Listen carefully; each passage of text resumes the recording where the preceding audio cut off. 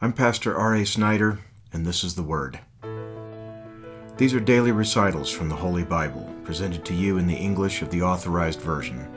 The Word is pure reading, with the intent of making the Bible come alive in the mind and heart of the listener.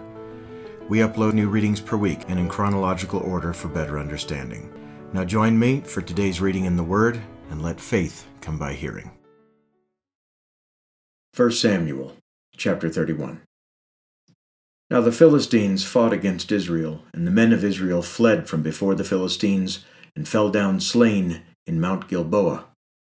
And the Philistines followed hard upon Saul and upon his sons, and the Philistines slew Jonathan, and Abinadab, and Malchishua, Saul's sons.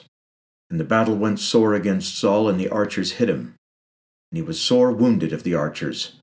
Then said Saul unto his armor-bearer, Draw thy sword, and thrust me through therewith, lest these uncircumcised come and thrust me through, and abuse me. But his armor-bearer would not, for he was sore afraid. Therefore Saul took a sword, and fell upon it. And when his armor-bearer saw that Saul was dead, he fell likewise upon his sword, and died with him. So Saul died, and his 3 sons, and his armor-bearer, and all his men, that same day together. And when the men of Israel that were on the other side of the valley, and they that were on the other side Jordan, saw that the men of Israel fled, and that Saul and his sons were dead, they forsook the cities and fled, and the Philistines came and dwelt in them. And it came to pass on the morrow, when the Philistines came to strip the slain, that they found Saul and his 3 sons fallen in Mount Gilboa. And they cut off his head, and stripped off his armor, and sent into the land of the Philistines round about to publish it in the house of their idols, and among the people. And they put his armor in the house of Ashtaroth, and they fastened his body to the wall of Bethshan. And when the inhabitants of Jabesh-Gilead heard of that which the Philistines had done to Saul, all the valiant men arose, and went all night, and took the body of Saul and the bodies of his sons from the wall of Bethshan, and came to Jabesh, and burnt them there. And they took their bones, and buried them under a tree at Jabesh, and fasted 7 days. 1 Chronicles, chapter 10. Now the Philistines fought against Israel, and the men of Israel fled from before the Philistines, and fell down slain in Mount Gilboa.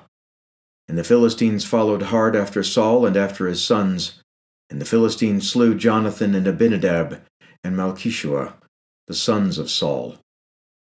And the battle went sore against Saul, and the archers hit him, and he was wounded of the archers. Then said Saul to his armor-bearer, Draw thy sword, and thrust me through therewith, lest these uncircumcised come and abuse me. But his armor-bearer would not, for he was sore afraid. So Saul took a sword, and fell upon it. And when his armor-bearer saw that Saul was dead, he fell likewise on the sword, and died.